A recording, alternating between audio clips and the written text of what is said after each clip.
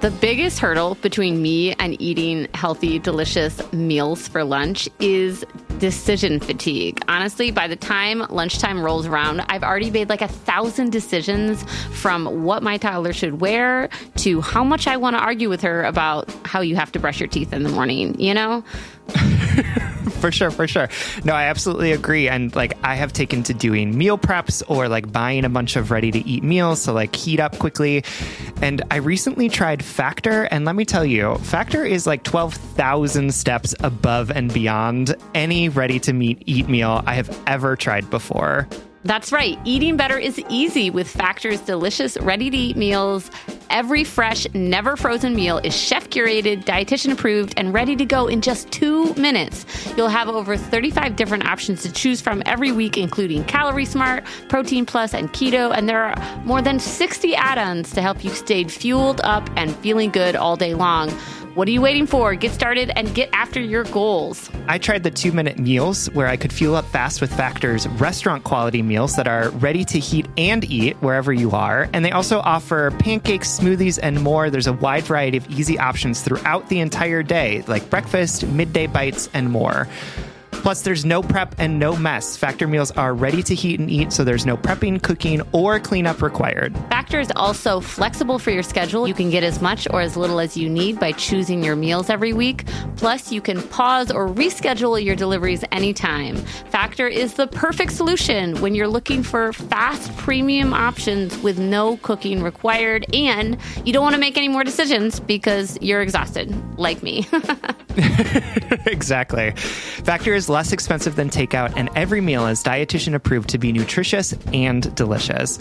Head to factormeals.com/justbreakup50 and use code justbreakup50 to get 50% off. That's code justbreakup50 at factormeals.com/justbreakup50 to get 50% off. Little Wing is now streaming on Paramount Plus. I'm in a period of emotional upheaval. Is that all the I don't care crap? A little adventure. Where are you going? I'm gonna steal a bird from the Russian pigeon mafia. Let's do it. Goes a long way. Starring Brooklyn Prince with Kelly Riley and Brian Cox. Life can hurt, but life is sweet. Little Wing, rated PG-13, may be inappropriate for children under 13. Now streaming exclusively on Paramount Plus. Welcome to Just Break Up, the podcast about love, heartbreak, and all the relationship advice you don't want to hear. My name is Sierra DeMulder. And I'm Sam Blackwell. This week we're going to tackle topics like dating and religion, confidence, and cheating. Just straight for the jugular in that one, eh? Yeah, for sure. But before we begin, we just want to give you our Surgeon General's warning, which is that we don't know what we're doing. We don't know what we're doing. We are not professionals. We are not trained in this. No, we're not. We are not qualified. We are not certified. No, we are English majors. Geminis. And Geminis. So, like, why even trust us in the first place? I don't understand. We lost at least 10% of our listeners right there. Like, oh, God, they're Geminis. Whatever. At least we're not Aries. I'm just kidding. Then we lost another 10% of the Aries listeners. It's funny because, like, so my awful ex was an Aries. Yeah. But, like, also so many of my friends are Aries. But I always, like, talk about Aries as how awful they are. And they're like, Sam, we are all Aries, too. I'm fine with that what are you because doing? I feel like the world just talks about how terrible Geminis are. Yeah, well, we are terrible. But, like, so are all humans. That's the only thing I don't like about the fucking astrology is that it's like, oh, you're a Gemini, you must be blah, blah, blah, blah, and you're a Scorpio, and you must be na, na, na, na, na. Yeah, I feel like Scorpios and Geminis are the most reviled of the zodiac. I don't give a That's because you're a Gemini. No, or what I don't like is, we're already on a tangent. What I don't like is, like, Instagram astrology accounts. Oh my God, I love them. No, because they're always like, this is a Gemini in a relationship, and it's like a weird-ass meme that doesn't make any sense. And then everyone in the comments is like, oh my God, so true. Every person I've ever met.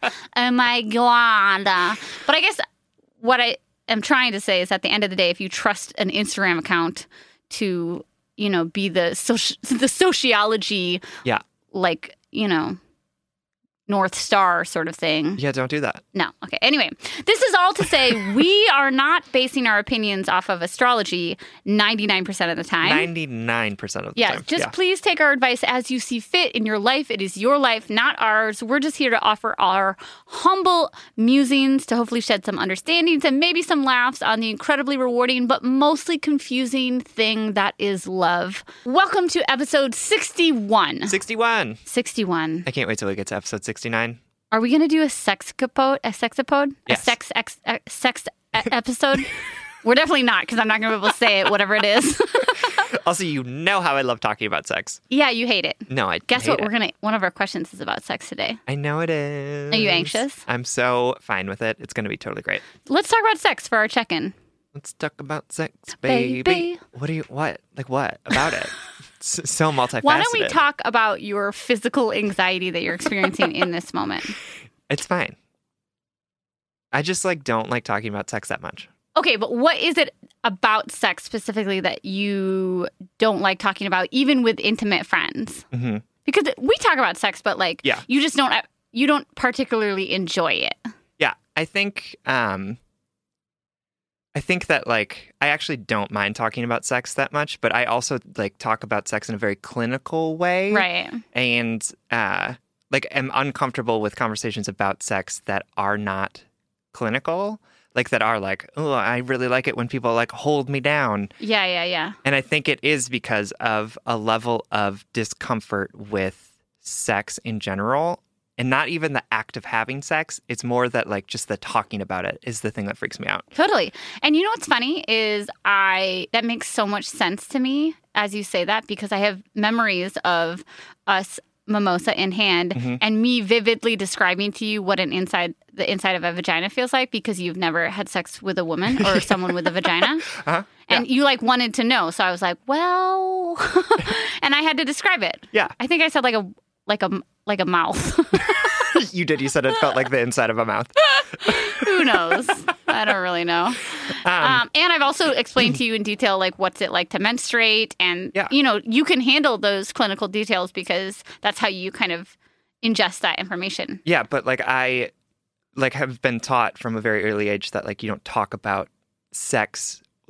Is it about desire? Do you not talk about desire? No, because I'll talk about attractive people. Yeah. And I'll be like, ooh, break me off a piece of that or whatever. When have you ever said that? Or I want to go to there. Yeah. But that is your version of a cat call. Yeah. I want to go to there. It's a 30 Rock reference. Yeah, I get it. Yeah. But it also, I don't know what it is. It's just leave that to the bedroom, I guess. Yeah, well, it's almost like love languages, Yeah, right? Because you can you can communicate in one language, but not another. Yep. Yeah, it's interesting. It's not that I love talking about sex. I just think that sexuality in itself is so embarrassing and universal and bizarre that it is fun for me to talk about, especially with my friends particularly. I think if I actually had all of our Just Break Up listeners in an auditorium, I might be a little embarrassed in front of me, but right now they're just in my imagination. Yeah. I also think that there's for a period in my life, I was hanging out with gay men who talked a lot about sex, and that was the only thing that they talked about. And I have enjoyed sex and and am a sexual person, but I've never been that sexual of a person. Right. It's not been a staple of your personality. And so I feel I felt a lot of internalized shame about the fact that I didn't want to have sex all the time. Totally. And so I think that's why I think it's just a triggering thing for me where I'm just I don't want to talk about having sex anymore. Right. Totally. Go have your sex. That's totally fine. I'm not going to judge you. And I absolutely want you to have all of the sex that you want with all of the people that you want. But I don't want to hear about it because it feels like a level of shame or judgment that I am not interested in that. And that makes me a bad gay man for not wanting to have sex all the time with everyone. It's when I was in 8th grade and my friend and I were pretending to be punk ska kids. And I wore shoes to school that weren't Chuck Taylors. Ugh. They were knockoff Chuck Taylors. I can't believe you. And she was like, what are you, a poser? And I was literally traumatized. I felt like such a sham. Yeah. Because like at school, I'd be like, oh my God, I love Skank and Pickle and ska music. And then at home, I'd be listening to the Dixie Chicks and the Indigo Girls. I was a poser, period. You were a poser. Kelly, I was a poser. Just so you know. I am a bad gay man. Yeah, there we go. So this episode is all about just coming to terms. Yes, with your own inadequacies. Accepting who you are. I was going to make that joke too, and then I was like, reroute that joke. That's right. And so like, This is who I am. I need to learn how to not be triggered by people talking about sex and not like have it elicit this shame in me that Well, isn't that the story at the end of every story, which is how can I change my perception or reception of something to being not about my inadequacies, but just a simple observance of other people. Right. And it's not less you. Yeah. And it's okay for me to not be as into sex as many of the other people around me. And that doesn't make me a bad gay person. It doesn't make me a prude. It doesn't make me judgmental. It doesn't make me a bad person. It's just a thing about me that is a thing. Let's talk about for a second about how I think a lot of people outside of the queer community and in it view the queer community as a promiscuous community or as a community that is sex obsessed. Yeah. And the thing that I want to say publicly on the podcast to push back against that is I think a lot of times to be able to talk freely about your sexuality, one that was condemned for so many centuries, one that you could be murdered for.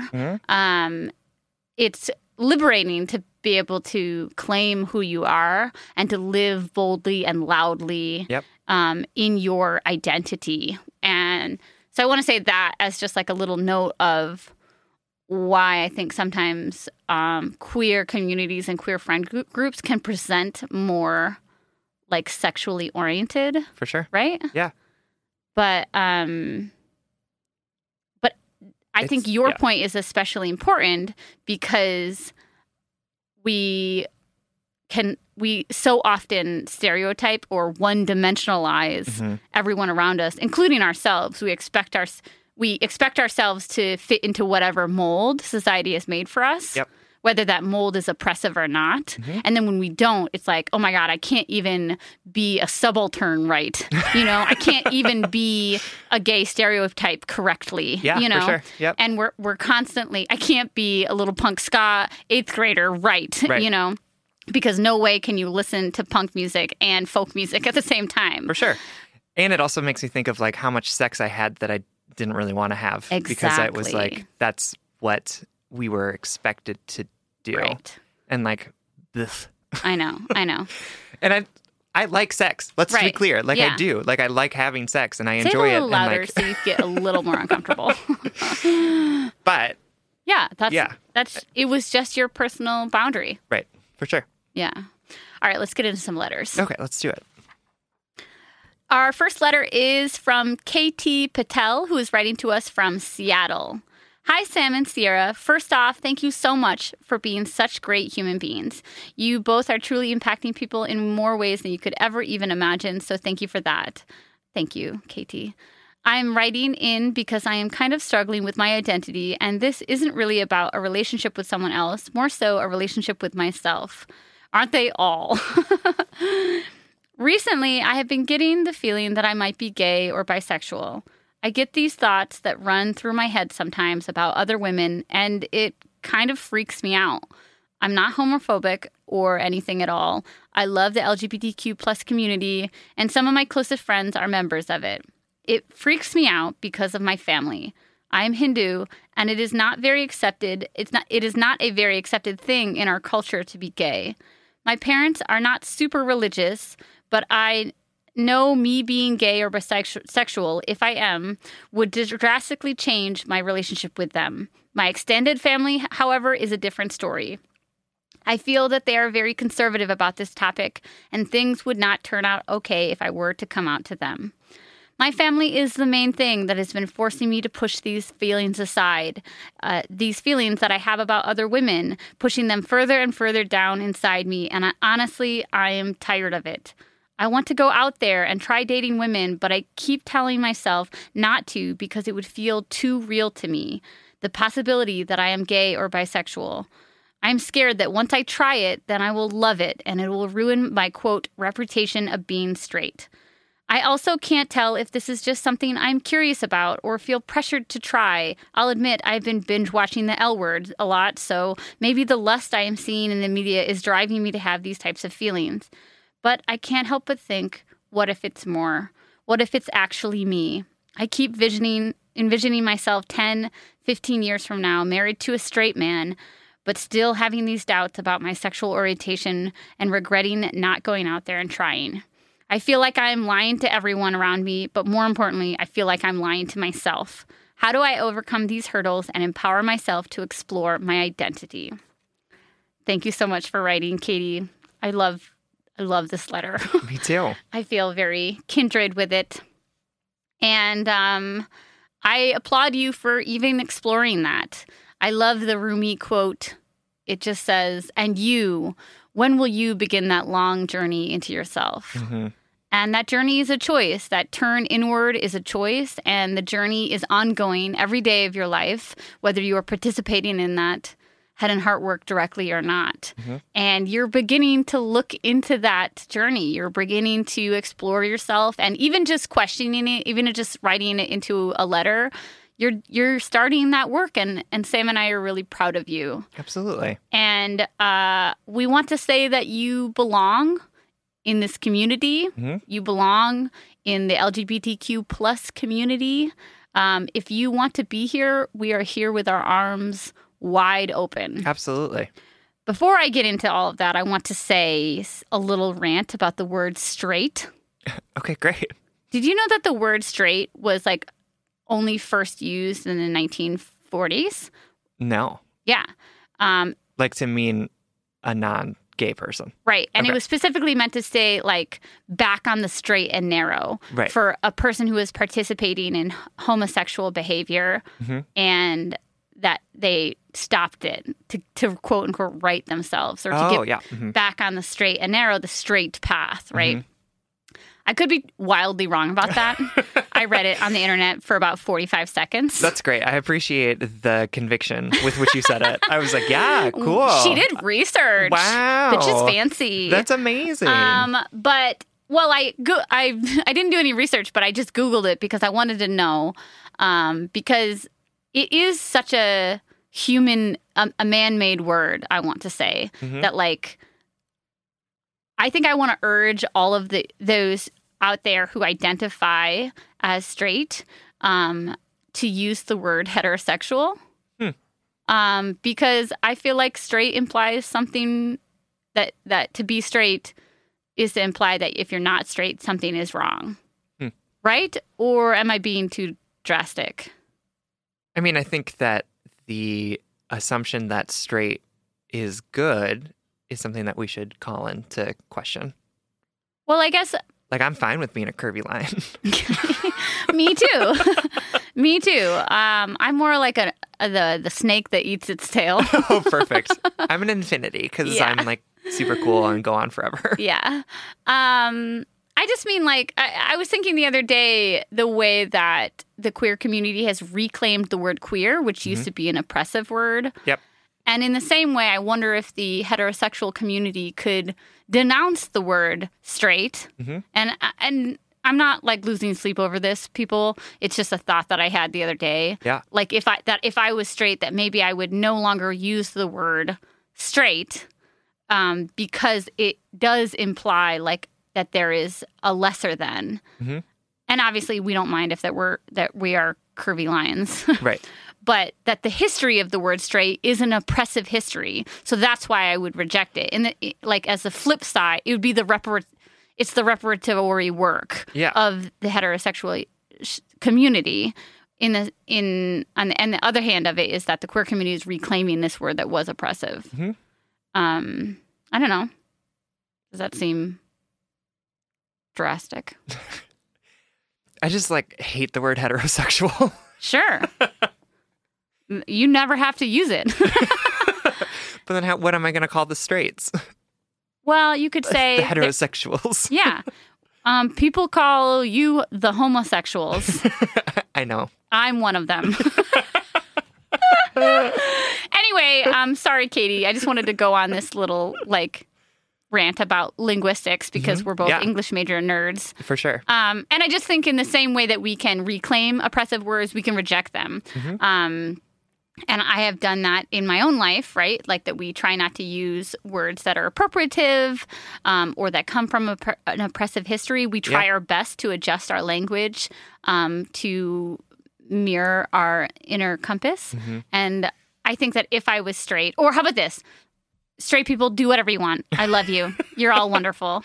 In my life, I'm going to try to take that word out of my dialect because of its history. Great. Anyway, Katie, back to you.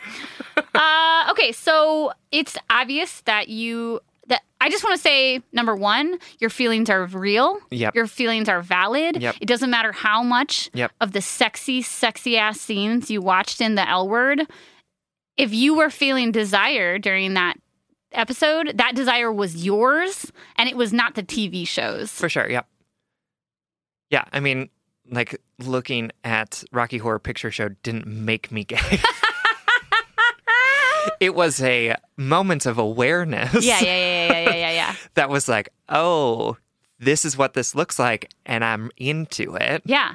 But it didn't, I wasn't like, oh, Rocky Horror has somehow implanted this idea in my head. Right. I'm sure that Christian right is like, yes, it did. And are screaming at the podcast, which I don't think that they listen to. But it didn't, the L Word I don't think is implanting anything in you or leading you astray. I think that the L Word is probably triggering desire that is already innate in you. That's there. And guess what? Here's another side of sexuality. You might like watching women having sex, and you might not like having sex with women. For sure. That's a total possibility. Desire is so fluid like that. Yep. That this is just all to say whatever you were experiencing was valid, and it was your experience. And you no longer need to waste energy trying to find a justification for whether it's real or not. Absolutely. It's yours, and that's what matters. Yep. Sam and I both want to acknowledge before we go any further that we're both white. We both grew up in do you grow up in a religious household? Yeah. Methodist. Yeah, so I grew up Christian/Presbyterian. Okay, great. In not a heavily religious family, but I did go to church at times when I was younger. Sure.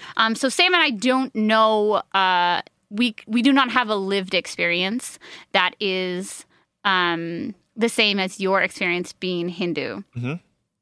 And that's the first thing we need to acknowledge, because we can give you all of this advice from our perspective, but we don't know what it's like to be in your shoes. Absolutely. And it's just the right accountable thing to acknowledge, we're taking assumptions right here, and you should apply our assumptions as you see fit in your life. Absolutely.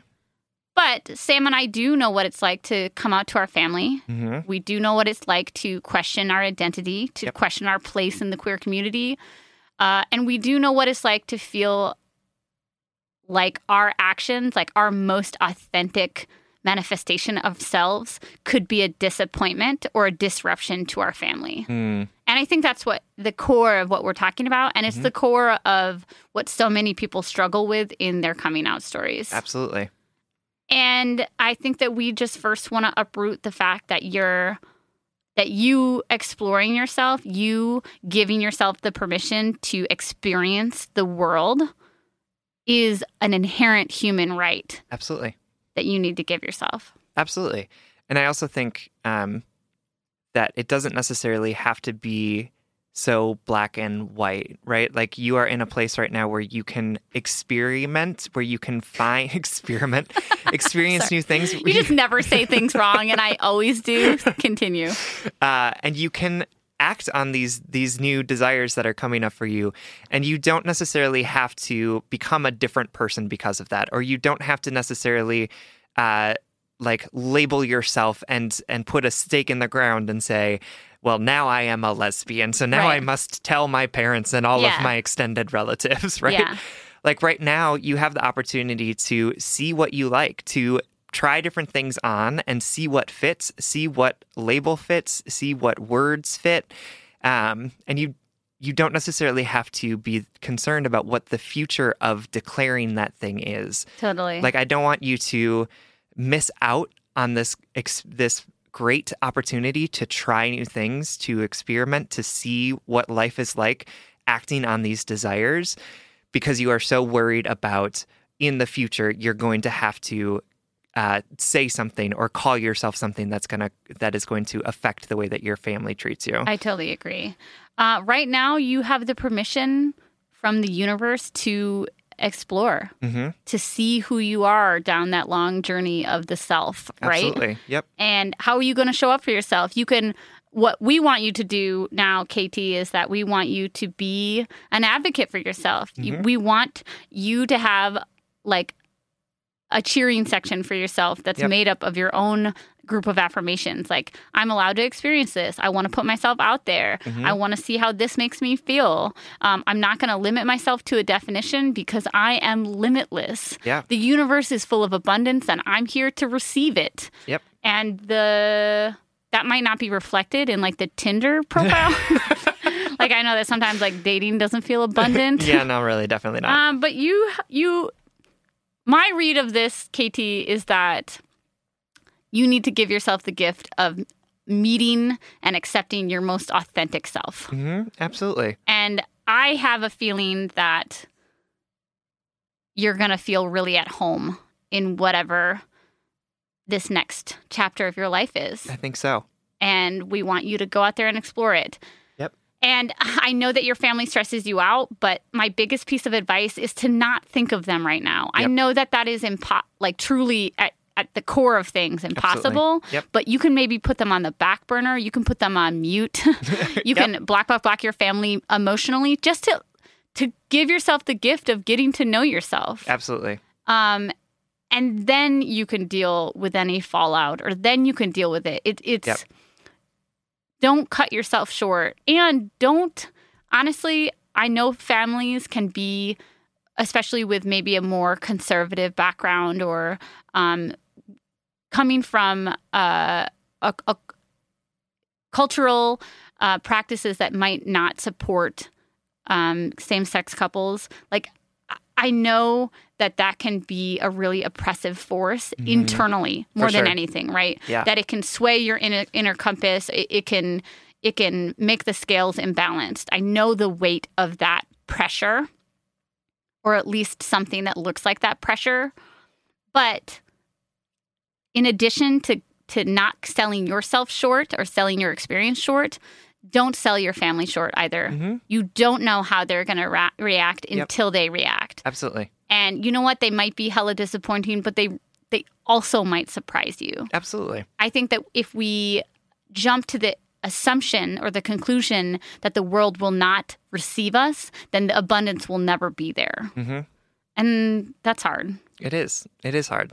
But I also want to say that it's going to be so much easier to talk to your family about it when you are able to enter into that conversation with authenticity of having been able to let yourself figure it out yourself, right? Like, if you're going into this experience questioning whether or not you are valid, or whether or not your parents are going to love you, or whether or not your family is going to accept you, then you're not going to be able to have the full wealth of experience that's going to allow you to say, I know who I am outside of the expectations of my parents and my family. I know who I am. And knowing who you are is going to be so much easier to go to your family and say, this is me, love me or not, accept me or not, but I know that this is who I am and I love this person. Exactly. Katie, we're so grateful that you wrote. We love you. We believe in you. Thanks for writing. We love you. All right, y'all know that Sam and I record every single episode of Just Break Up virtually, so I literally see this beautiful person on Zoom like multiple times a week, and every time Sam pops up into Zoom, I comment on their outfit. And I swear, like 99% of the time, I'm like, oh my God, that outfit is so cute. Where did you get it? Sam says Quince. You too can upgrade your wardrobe with luxury essentials at unbeatable prices. Quince is here to transform the way you shop with a range of high-quality items priced within reach. That's right. They have 100% Mongolian cashmere sweaters for $50, organic cotton sweaters, washable silk tops, and timeless 14-karat gold jewelry. And the best part, all Quince items are priced 50 to 80% less than similar brands. By partnering directly with top factories, Quince cuts out the cost of the middle person and passes that saving on to us. And Quince only works with factories that use safe, ethical, and responsible manufacturing practices and premium fabrics and finishes. I love that. Y'all have heard me talk about my leather bag that I use as both a laptop bag and a diaper bag. And I love it because honestly, it looks really cute in every single circumstance that I use it. Indulge in affordable luxury. Go to quince.com/justbreakup for free shipping on your order and 365-day returns. That's QUINCE.com/justbreakup to get free shipping and 365-day returns. Quince.com/justbreakup. All right, Head and Heart workers, you know I'm all about tackling our money shame and becoming fiscally empowered, regardless of how much money we make or how much debt we have. I think it's such a crucial step in our own self-acceptance and empowerment. That's why I love that today's episode is sponsored by Rocket Money. Rocket Money is a personal finance app that finds and cancels your unwanted subscriptions, monitors your spending, and helps lower your bills. With Rocket Money, you can see all of your subscriptions in one place, and if you see something you don't want, you can just cancel it with a tap. You never have to get on the phone with customer service. They'll even try to get you a refund for the last couple of months of wasted money and negotiate to lower your bills for you by up to 20%. All you have to do is take a picture of your bill, and Rocket Money takes care of the rest. Rocket Money has over 5 million users and has helped save its members an average of $720 a year with over $500 million in canceled unwanted subscriptions. And listen, we always talk to you about like conflict styles and open and honest communications, but honestly, save your energy and get Rocket Money to cancel those subscriptions for you. Stop wasting money. You don't need to practice that. Yeah. We don't need to do head and heart work with like customer service representatives. You know what I mean? Like, just like use the middle person. Just get Rocket Money in there to help you do what you need to do. Stop wasting money on things you don't use. Cancel your unwanted subscriptions by going to rocketmoney.com/justbreakup. That's rocketmoney.com/justbreakup. rocketmoney.com/justbreakup. Our next letter comes from Jordan, who is writing from St. Louis. Hi, I'm a 28-year-old straight male, and I have a triumvirate of sexual issues. Hold on. What does that word mean?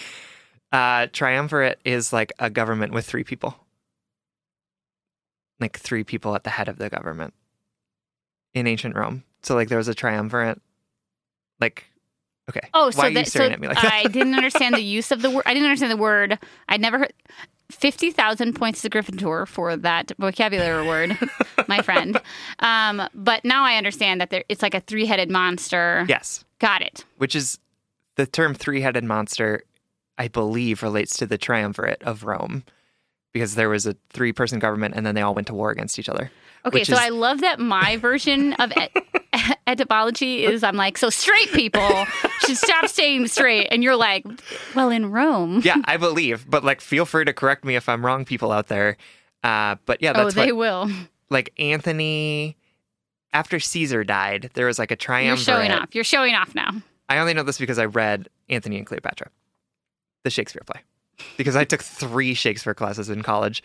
Why 3? I don't know. Why wasn't 1 enough? Anyway. Much to do about 3 classes. So Jordan writes, Hi, I'm a 28-year-old straight male, and I have a triumvirate of sexual issues, inexperience, dysfunction, and weird fetish/kinks. I know I shouldn't be ashamed or embarrassed of any of these things, but, well, it's hard not to be. I'm trying. I have discussed these with my regular therapist, along with seeing both a sex therapist and sex workers to address some of these things. with levels of success that could be described as eh. I'm ultimately a lot better off today than I used to be, but that isn't saying much. I still worry I just don't know how to have sex, or that my preferences are too weird or narrow to ever find the right person, or that I would just plain be a lot of work for someone. I feel like I'd have to give a long disclaimer before sleeping with someone, and how would I ever disclose all this history? I write not just about these issues, but about how the existence of them affects me when it comes to dating and relationships. I've never been in a serious or even casual relationship. I barely ever dated until this year when I finally went on about 10 to 12 dates. The dates were perfectly pleasant, including several second dates, but there was never any chemistry. My therapist has told me the correct conclusion of this, which is that I just haven't found the right match yet. But a different conclusion is stuck in my head. Maybe I haven't found the right match because there is no right match. Or maybe I'm just bad at all this. I can hold polite or platonic conversation perfectly fine, but I have no idea how to flirt. I think part of me has always been nervous about sex, or to go anywhere near the direction of sex because of the various issues and anxieties I have around it. Also, I guess I should mention that yada yada yada, I had a crippling gambling addiction from the age 12 to 26, etc., which is completely over now, but really isolated me for a long time. And playing poker taught me to conceal my emotions, and it's impossible for me to let my guard down unless I'm super comfortable with someone. But how will I ever be super comfortable with someone I'm just starting to date? I listen to your podcast and all the drama and struggles that people have, and I'm jealous of them, because at least they are living and experiencing relationships. For me, it's like I don't even know what to do with relationship advice because I can't get in one in the first place. I feel like I'd be great at relationships if I could just fast forward until I'm in one, but the dating stage sucks and I don't know how to get through it. So I'm just a mess and I'm not even sure what my question is. I guess, how do I put myself out there when I feel so insecure about sex and in my lack of experience in relationships as well? And just so I don't sound completely worthless, my therapist says that I'm actually a functional human in society. I did go to law school and work now as a public defender where I have to speak publicly all the time, and I suppose that I haven't screwed that up yet. Plus, after 27 years of never working out and not liking my body, I have been going to the gym regularly for the past 1 to 1.5 years and feel good about myself physically now for the first time. As I mentioned, I have finally started at least going on dates in the first place, so there has been some progress recently. But I feel stuck and I need more progress. So help. Love you guys and the podcast. Thanks, Jordan, for writing. Appreciated your letter, and I appreciate how difficult it is to be uncomfortable with sex. Yeah. As we discussed at the beginning of this episode. Yeah. I think that, thank you, Jordan. I really appreciate this letter. And I think I want to start by maybe opening the conversation up to everyone else in the world. Oh, great. Love it. Because I think that where a lot of anxiety happens about sex is the idea that we think it has to be a certain way. Yep. And the pressure of it to be a certain way and the pressure to be good. Yep. And all of that stuff.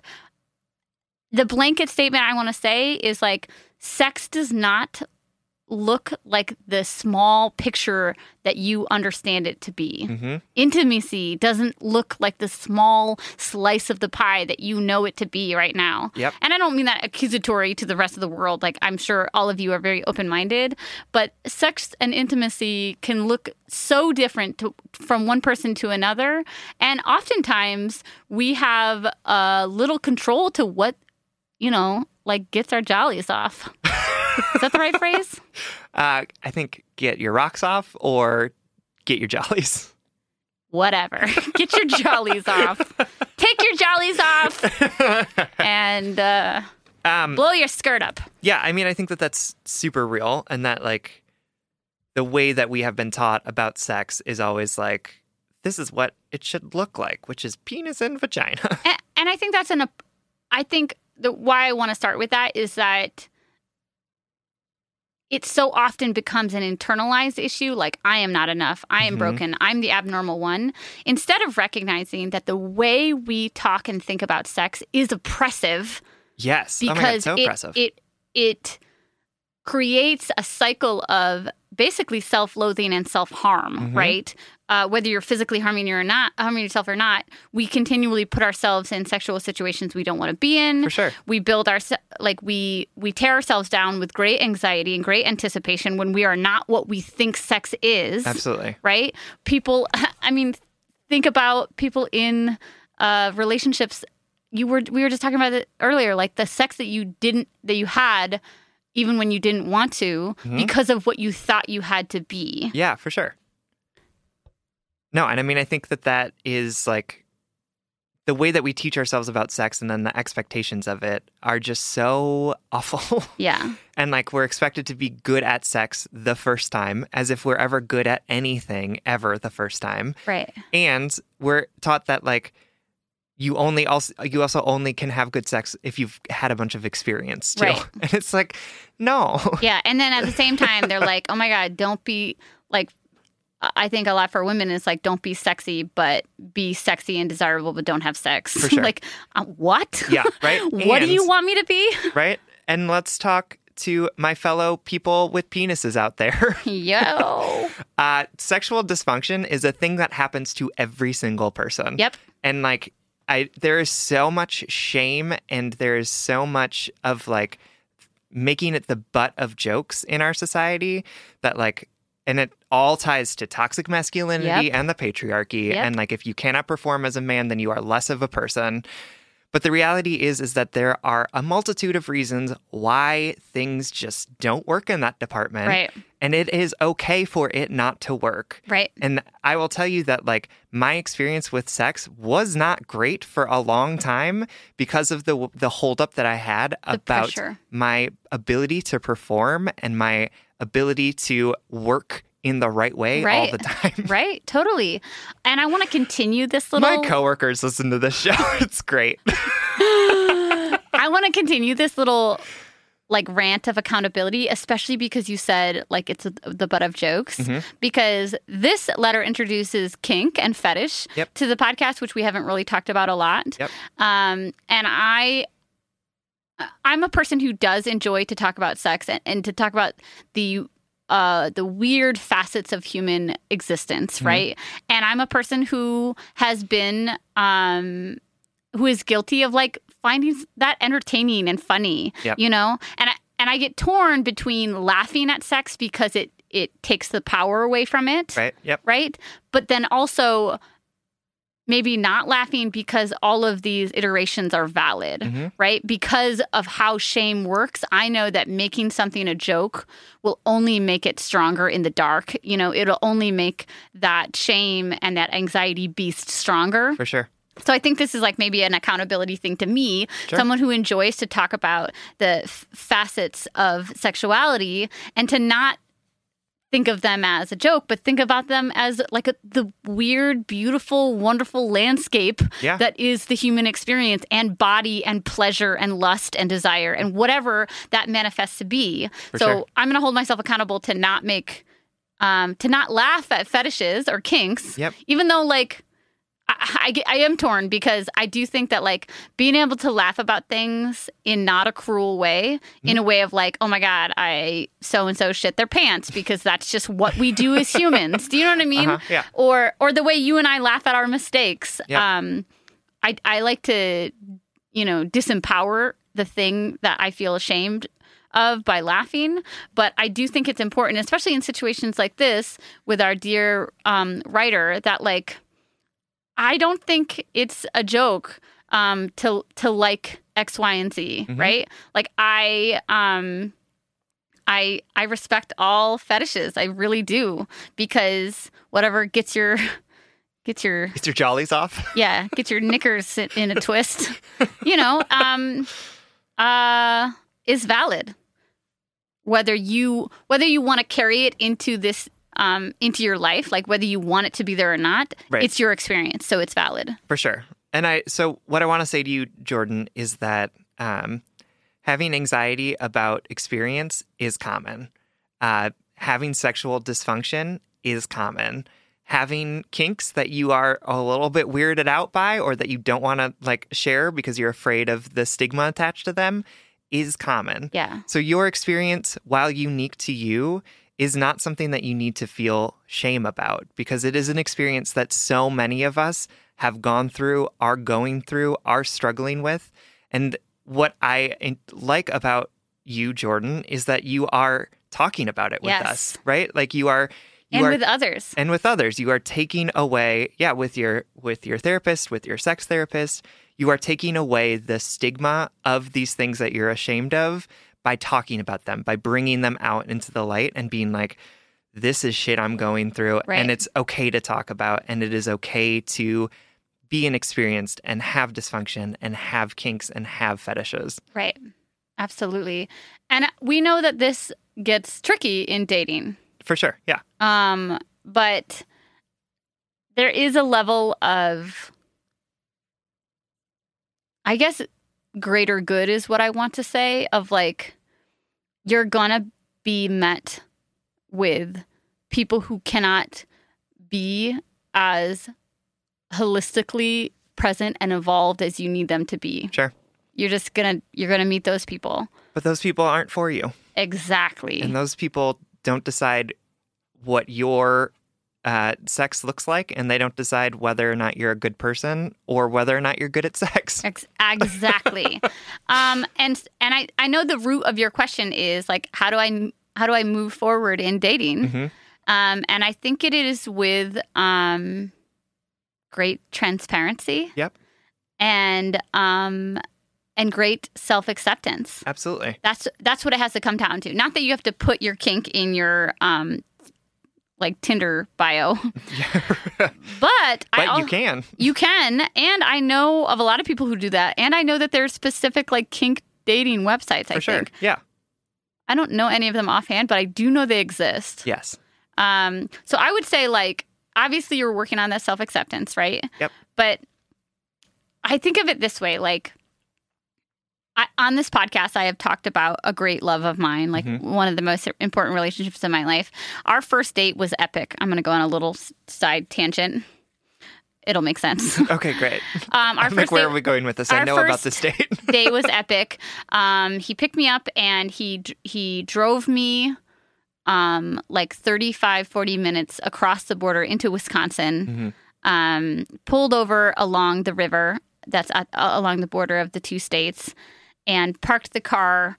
And we were having a great conversation. He had brought like little appetizers. We were going to have a picnic. I had no idea why he was driving me to Wisconsin. I was just going with it. I was young and wistful. Yeah, you got into some random person's car and drove you across state lines. He was very trustworthy. He looked nice. Anyway, he parked the car and we went and like we picked out the spot where we were going to eat along the river. And then we went back to the car and he popped his trunk and he pulled out a picnic basket. And it had like wine and bread and cheese and plates in it. And it was so cute. And I was like, oh my God, this is so sweet. And then he said, well, Sierra, what you don't know is that we've been cooking dinner this whole time. And he pulled out a pair of tongs and an oven mitt and popped the hood of his car. And in the hood of his car was a bread pan wrapped in tinfoil repeatedly. And in the tinfoil was chicken cordon bleu that he had cooked in his car. And that's why we had to drive the 45 minutes or whatever, because he cooked the chicken on his car oven. Okay? Car engine. Car engine? What did I say? Car oven. Did I say car oven? Yeah. I think I said car engine, but you said car oven. All right. It's car oven. Yeah. Yeah, it's car oven. I stand by that. Yeah, no, I'm with you. Anyway, my jaw dropped. Uh-huh. And I was speechless. Yeah. I mean, can you imagine me speechless? I just was it was such a charming, weird, impressive thing. But why he did it and why we ended up dating for like 5 years afterwards is that it was like the ultimate litmus test. He had been really into this thing called car cooking. You can Google it. NPR did a segment on it, of course.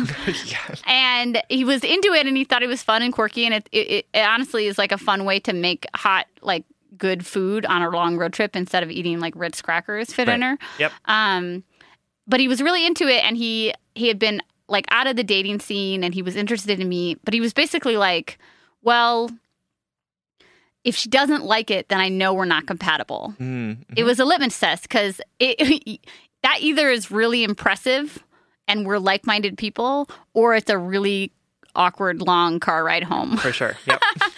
So he did this very big, authentic is the word, an authentic gamble right away. Mm-hmm. And this is a really long story to say, my darling, that putting yourself out there in an authentic, being yourself in the beginning can pay off in really big ways sometimes. Yeah, for sure. And I know that's terrifying, but like in this scary world of dating where so many things seem to go wrong, sometimes it's worth like risking it to putting yourself out there. Absolutely. For sure. And I think what Sierra's example illustrates is also that he knew himself enough to be like, this is the thing, or at least like, if this person isn't into this thing, then that's good for me to know. It's a benefit. It's right. It's not that person has rejected me. And it's that person is not right for me. Yeah, it's not a lacking. It's not like a less than. Yep. It's that, well, we're not compatible. We honestly had great conversation and we're compatible in other ways. But it was like a high risk, high reward sort of scenario. And sure. It worked. We dated for a long time. Absolutely. And so I think coming back to you, Jordan, like the fact that you've been on 10 to 12 dates doesn't mean that you are failing at dating, right? It means that you have been on 10 to 12 dates that didn't spark anything. Right. Right? It's exactly what your therapist says. You just haven't found the person that gets you excited. Yeah. And that's not a mark of failure. That's a mark of like trying. Like right, exactly. Good that you're trying. Exactly, right? Yeah. And I want to say to you, like, the end of your letter is all of these awesome things that you've been doing and all of these awesome things that you should be proud of. Absolutely. And I think what I want you to do, Jordan, is when you think about yourself and when you talk about yourself, I want you to lead with that last paragraph. I want you to focus on the things that you have done that you are proud of, the progress that you've made, the way that you have come so far, and not get so tied down in the 10 to 12 dates that didn't really work out, right? You are an awesome person. You are putting yourself out there. You are doing all of the right things. You're doing the work. Right? Yeah. And you don't need us to tell you what to do because you're already doing it. Yeah. But we want you to look at that and say, that's a thing that I'm doing and I'm proud of it, instead of looking at it and saying, that's a thing that I have failed at. Because Absolutely. Just because you haven't achieved the thing that you want to achieve yet doesn't mean that it's been a failure. I totally agree. And to everybody out there who's like, oh, kinks, fetishes, or whatever, I want you to question why you think that there is a right sex and a wrong sex. Oh, for real. Why do we imbue the rightness on it or the wrongness? Like, who are we and what oppressive forces are working through us to judge what other people do in the privacy of their own home, Absolutely. car, movie theater? I'm just saying. Yeah, that's right. Just, be safe. Yeah. I just think that it is a really fascinating piece of our society that we think that there's a right and wrong way to do that. For sure. Especially when it doesn't involve us. Right. Like, chill the fuck out. Mind your business. Yeah. And, another thing I want to call us out on, us, the community, Okay, the I was world, like, oh God, what did we do? is like 10 to 5 probably years ago, choking was like not the sexual cool kink that it is now. Do you know what I'm talking about? Like on Yeah. Instagram, there's always like, Choke me, daddy. And it's like this thing. Don't get me wrong. It's a fun sexual thing to do. If you haven't done it yet, try it out safely. But also, please do it safely. Cut off the blood flow and not the airflow. Consensually, But I just think it's funny. I just wanted to point that out to maybe some of our younger listeners or people who feel like that pull, that sway of wanting to imbue judgment upon other people's sex lives. Like, the fetish of choking was like way more in the closet or like frowned upon just 5 years ago, and until like the rise of Instagram and Forever 21 making like choke me shirts. Have they done that yet? Oh, they probably have. Yeah. That's just to say, like, sexuality is fluid, it's always changing, and it's none of your goddamn business. Love it. Anyway, my sweet. Thank you so much for writing, Jordan. We love you. Hey, Hey, it's Kaylee Cuoco for Priceline. Ready to go to your happy place for a happy price? Well, why didn't you say so? Just download the Priceline app right now and save up to 60% on hotels. So whether it's Cousin Kevin's Kazoo Concert in Kansas City, go Kevin, or Becky's Bachelorette Bash in Bermuda, you never have to miss a trip ever again. So download the Priceline app today. Your savings are waiting. Go to your happy place for a happy price. Go to your happy price, Priceline. This episode is brought to you by Paramount Plus. Get in, loser! Mean Girls is now streaming on Paramount Plus. Join Katie Heron as she meets the plastics in Tina Fey's new twist on the modern classic. Get ready for more of the rumors, backstabbing, and jokes you loved from the original movie with some fetch surprises. Rated PG-13. Wear pink and head to ParamountPlus.com to try it free. All right, our final letter. Our third and final letter. Is from Bianca, who is writing to us from the void. First of all, I love y'all. Secondly, I'm a damn mess. It is difficult for me to write this to begin with because I'm so ashamed of myself, or disappointed, I guess you could say. I'm 26, I've been with my boyfriend for 8 years, and we have a rad little kid together. We haven't always had the best relationship. Okay, I won't lie, it sucked for the most part. I could go on and on about why I'm not happy, but honestly, that's not the issue at the moment. I mean, it is, but you know what I mean. The main issue is I've been cheating on him with a married man for months. To say that I feel like a total turd is an understatement. I met this guy at work like a year ago, I suppose. We instantly clicked, as lame as that sounds. We just started talking outside of work via Snap, of course, and it's just progressed until we're at this point of no return, I feel like. He's literally wonderful. Like, I pretty much love this dude. Now, we have no intentions of actually being together because, like, who wants to be with a cheater? Anyway, I'm aware that what I'm doing is extremely shitty and I would like to stop it, but my issue is that I don't want to stop it. I want him around. He's like my little safe place. He actually listens to me and remembers all the little shit that my actual boyfriend doesn't even notice. Like, I never even once questioned whether he cares about me or not, and he's fucking married. And no, I haven't had sex with this guy, by the way. But anyway, what the shit am I supposed to do? My actual boyfriend doesn't respect me, my boundaries, or my triggers, and he constantly makes me feel unlovable because of my depression and PTSD. I've been dealing with it the best that I can for the sake of my child because, you know, stay together for the kids. I also realized I can't focus on my current relationship while I'm making out with a married man in a sketchy alleyway somewhere. And this is also out of character for me, and it eats me alive sometimes. I was so tired of being sad all the time, and none of this was ever my intention. I need some serious advice before all of this blows up in my face and I end up completely heartbroken because I'll be honest, I will be more upset if I lose this other guy rather than losing my actual boyfriend. Like, what the actual fuck is wrong with me? Am I going to ever be able to forgive myself for being such a piece of shit or even trust myself? All right, Bianca, thank you so much for writing. There's so many things in this letter. Thank you for being honest with us. Absolutely. And being honest with yourself. That's the first thing I want to congratulate you for. Absolutely. And I want to say, Sierra and I do not judge you for this. I don't judge you. No. We've both cheated on someone before. We have, yep. And they have been people we love. Absolutely. So that's the first thing. But we are going to give you a lot of tough love because that's what you asked for. That's what you consented for. And that's what it sounds like.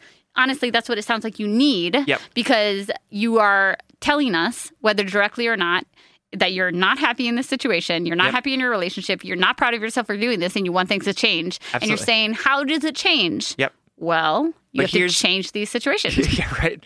But here's the thing, is that we are not going to say that you're an awful person. Right. We are not going to say that you're a bad person. We are not going to eviscerate you in the way that you want us to. Because if you are a bad person, it makes it easier for you to justify your bad behavior. Oh my God, let's unpack that one more time. I mean, that's so true. Right? It's easier to say, oh, I'm a shit person. I'm a shit person. Act shitty. Yeah, so I'm just going to act shitty. And the reality is that you're not a shit person. You are a good person. You are a whole person. But you're making some choices that's hurting yourself and others. Absolutely. You are making decisions that are easier than making the healthy ones. And guess what? That's not a bad thing. It's not a bad thing. And what I was going to say is, I actually have less of a problem with you cheating. Obviously, it's so problematic for so many reasons because you're cheating with a married man, right? That's the first response. Like, those are the things that we all know. Right, it is. It's true.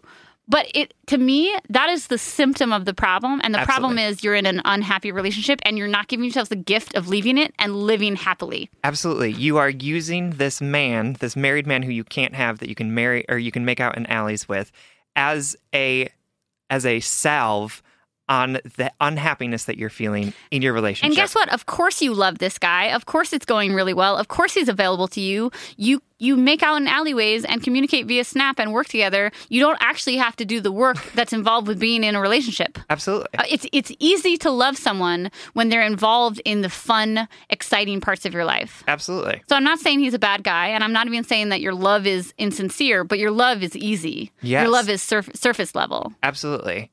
And so what I am most concerned about here is that instead of doing the healthy thing, which is coming to terms with that you are unhappy in this relationship and that you need to either fix things or break up with this person, you are instead using this like drug of this man that you can make out with that has brought you the only joy that you've had in a while and saying that's good enough for me, rather than finding happiness and health in a long-term sustainable way. You are instead like, I just want that glimmer of hope that fills my brain with like endorphins and then leaves me feeling so gross and so sad afterwards that it validates how I feel about myself because I'm so unhappy. Honestly, I think about issues like addiction and how often if the drugs are or the substance is taken away, like you take away the substance, but you keep the issues. For sure, yeah. Right? And so what we're saying is this man is the shiny, sparkly thing that's making your life more enjoyable right now. And that's okay. Obviously, you're doing something that is crossing a moral line for you. Yep. But the self-pleasing / self destroying, like it's it's beneficial, but it also is like self-harm. Right. The behavior that is in a way distracting you from what is actually going on here. For sure. Quick little side trip into Stay Together for the Kids. Right. Let's break that down a little. Yeah, let's do that.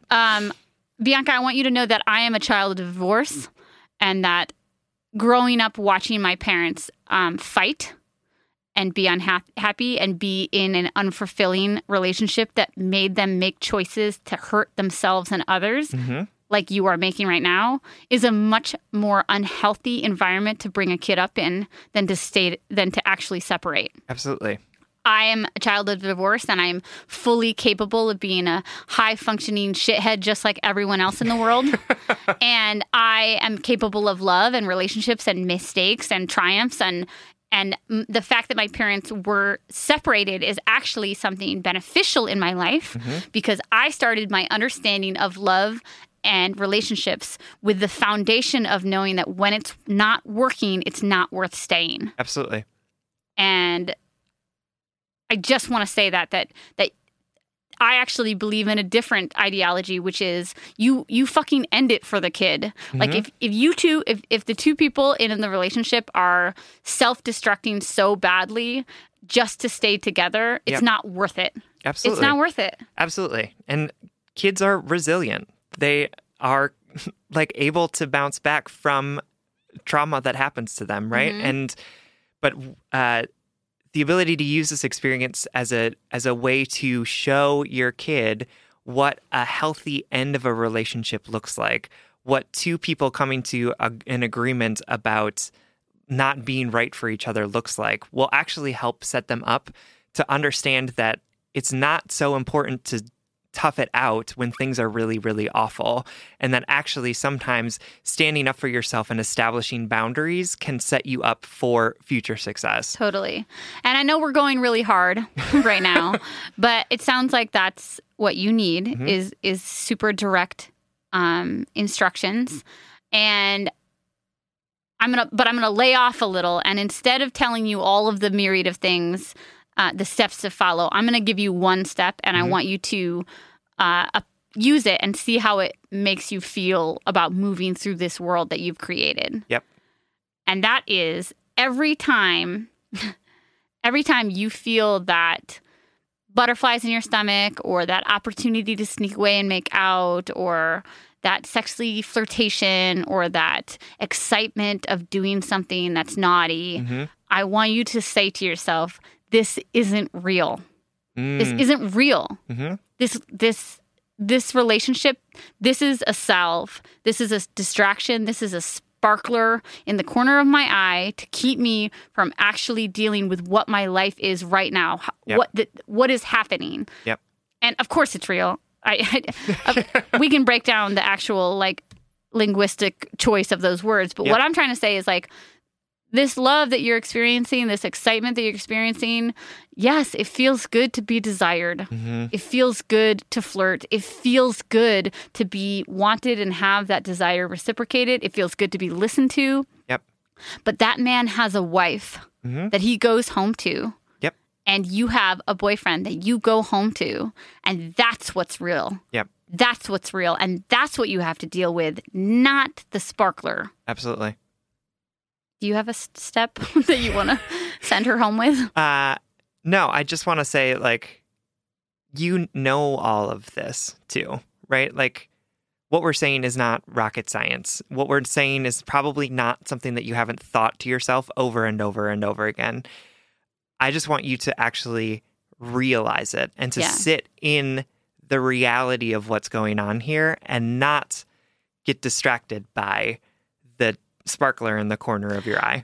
I want to share a little personal thing too, is that I've been reflecting a lot about the last abusive relationship that I was in, because it was later in my life and I still can't believe it. Like, I cannot fucking believe that I allowed myself to be treated that way, and that I acted that way. That my pain, like yours, Bianca, manifested in unhealthy, toxic behaviors because I wasn't having boundaries. I wasn't sticking up for myself. So my desires had to come out in an unhealthy way. Does that make sense? So I just want to like commiserate with you and say, I know what it's like to know this is wrong, to know it even feels wrong, but to still make the choice that betrays you anyway, again and again.